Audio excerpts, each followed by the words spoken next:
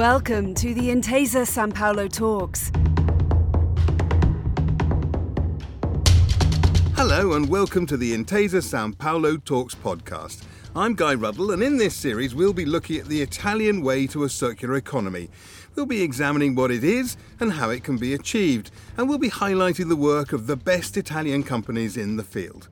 For this very first episode, I've come to London to explore how Italian organisations are making an impact away from home. I've been finding out about the first major international investment from Intesa Sanpaolo's new €5 billion circular economy fund, and how Italian companies are helping the embassy here move towards being zero waste. But I'm also here to meet Intesa Sanpaolo's chief economist, Gregorio De Felice. He's in London to speak at the annual summit of the Ellen MacArthur Foundation. The foundation's mission is to accelerate the move towards a circular economy, and Intesa Sanpaolo is its global partner in financial services. It's a relationship that began back in 2015, and in January this year was renewed for another 3 years. I caught up with him after his speech, and I asked him why the circular economy is such an important part of Intesa Sanpaolo's future. We believe that economic growth has to be sustainable and not provoking permanent damages for the planet. Nowadays, economic activity is many times linked only to the consumption of finite resources. And instead, the circular economy is a game changer because it redefines the concept of growth, focusing on the benefits for the entire society. The circular is a new economic paradigm based essentially on three very simple principles. First, reduce waste and pollution. Second, keep products and materials in use. And the third, regenerate natural systems. It's very important to understand that the circular economy is not a cost, but it can create big opportunities for the economy. As I said earlier, you're here for the annual summit of the Ellen MacArthur Foundation. You've come to London. You're the chief economist of Italy's biggest bank, Gregorio, and you've come to London to speak at this. It must be important to you. What was your message when you were speaking to the summit? I said that financial system, that the role of financial system shouldn't be limited to providing credit. Credit is just a part of our task, and banks can and should, to me, support their clients in reorienting their business strategies. The transition towards the circular economy requires moving from the concept of necessity. Necessity means more efficiency in the use of resources, a rational management of waste and so on. But from necessity, from the concept of necessity towards that of the opportunity. So designing products from the very beginning, products that can be reused and not become just waste.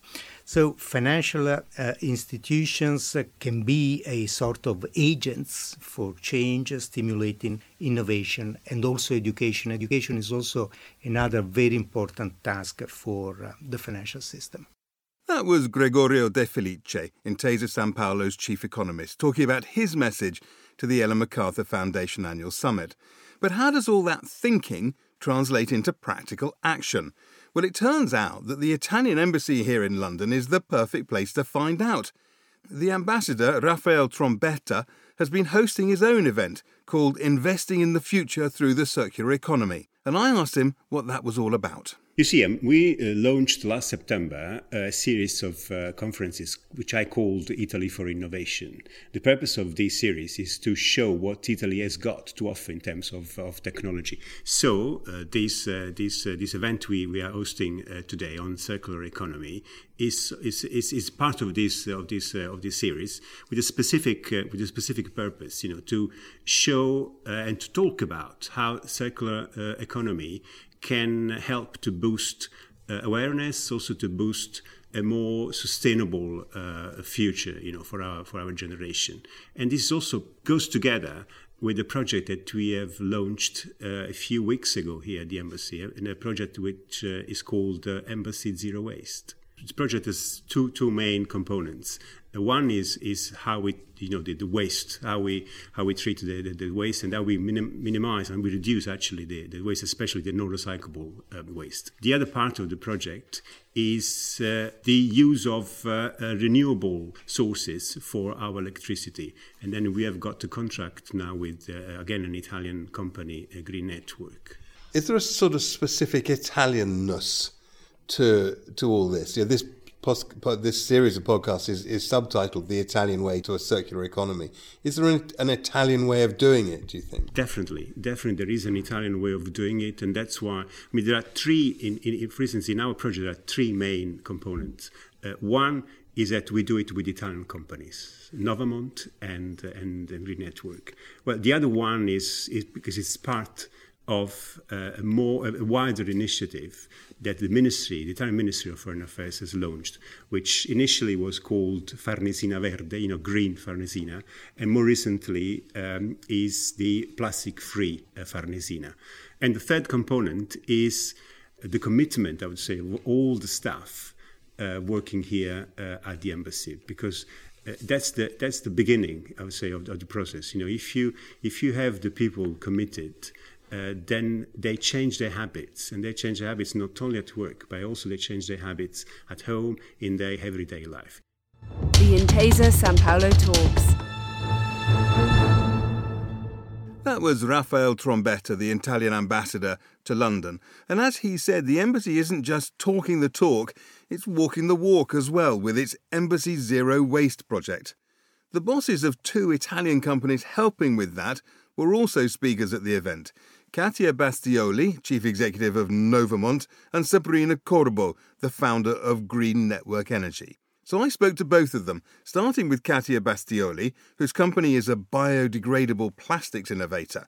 I asked her just how she was helping the move towards zero waste at the embassy. We tried to create a demo project and trying to really reduce the waste. We are working on organic waste, and this organic waste is transformed in compost, which can return back to soil and giving soil fertility. So I feel that the attempt is to make a real circular economy and trying to push biodegradable products when needed, not reducing the volume of products. This is very important because whatever solutions we find, even the lowest impact, then if we continue to increase the volumes, then this is not sustainable. It occurs to me that in making this podcast, I'm talking to a lot of people who are passionate about this and spend a lot of time thinking about it, and you're one of them. Do you feel part of a sort of small community that's having to shout loudly to be heard, or do you think you're part of a movement that's already got a lot of pace to it? We made a lot of activities in this sector, and I think that today there are many innovators who are working together in different sectors, because bioeconomy is, is a very interdisciplinary sector, is a bridge which is connecting sectors which before didn't were in contact each other. And so I feel that it's a very important growth, but the problem is that still the path of degradation of resources is faster than regeneration. So the real challenge is to regenerate resources, and this means that we have to multiply the case studies. And so I feel that starting from cases like the embassy case, what we can do is to catalyze what I call incremental innovation, which really can make a big growth of aspiration and opportunities, and really change the mindset. So that was Katia Bastioli, who's the chief executive of Novamont. And I'm joined now by another speaker at the Future Through the Circular Economy event, Sabrina Corbo, who is the founder, owner, chief executive of Green Network Energy. Thank you very much for talking to us, Sabrina. Thank you. It's my honor. Tell me a little bit about what Green Network Energy is. Yes, yeah. So Green Network Energy is a company that I founded with my husband in 2003 in Roma. And after more than 12 years, so I am a supplier of energy and gas in all around Italy. And after 12 years that I've done, and I'm still the big company in Italy, I started up the UK with my Green Network Energy UK in 2014. What's your message in the panel discussion today about the circular economy? Green network is something that go all around our life. It's not only energy. That's why we say green network energy, because for me it's really important. I am a family value addicted, I can say, and as a family, and I supply domestic people, and where there is a family, where is kids, and there are the future of us. So the environment for me is very important. I supply green energy, but you can choose whatever you want as tariff. It's not compulsory, it's not obliged. But for sure, I've seen the trend of green energy demanding by my customer, and that is impressive. And I'm so happy, because I think that every entrepreneur needs to believe in what he does, not only for business or for margin or what else. It's an ethical responsibility to what you do. That was Sabrina Corbo, the founder of Green Energy Network, and before her we heard from Katia Bastioli, the chief executive of Novamont. And that's not the only example of the Italian way to a circular economy to be found in London.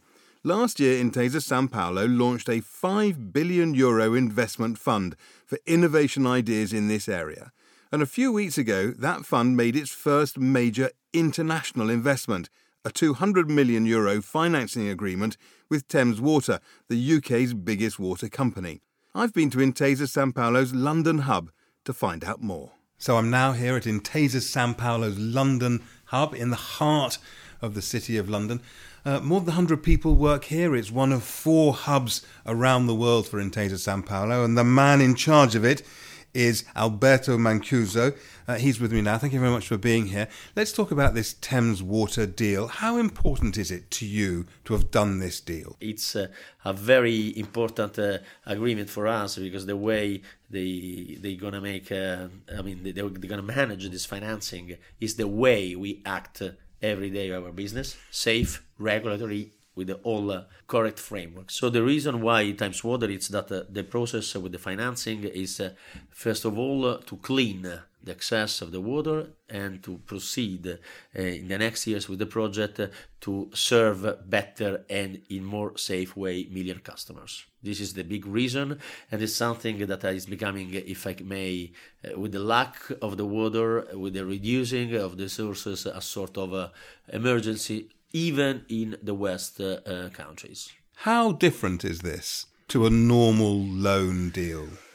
Well, when you say circular, again, to me, circular means exactly what we highlighted before. We are not just wherever a bank have and wherever the trust company is always to loan and finance and project. We believe in the circular. You have even more responsibility to check circular way that is going to be respected. In this sense, the bank not just announced a plafond of 5 billion through the 2 years, 2018-2021 strategic plan, but we released a procedure with the credit, with the support of the credit lending officer and all the governance of the bank to understand in advance which project can be considered as eligible for the circular economy.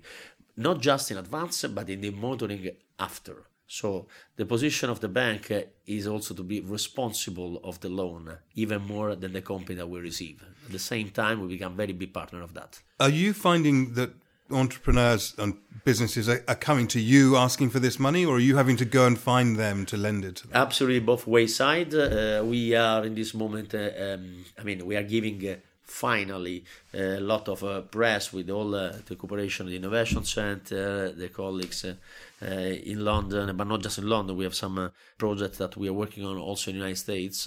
Comes from, of course, what we are releasing, I can say, in the whole roadshow, Mr. Messina always highlighted to the financial community how much we do believe in the plafond. So it's clear, it's a matter of fact, that day by day the arena of investors are contacting us to see are we achievable as a circular economy project for this opportunity. Can you finance?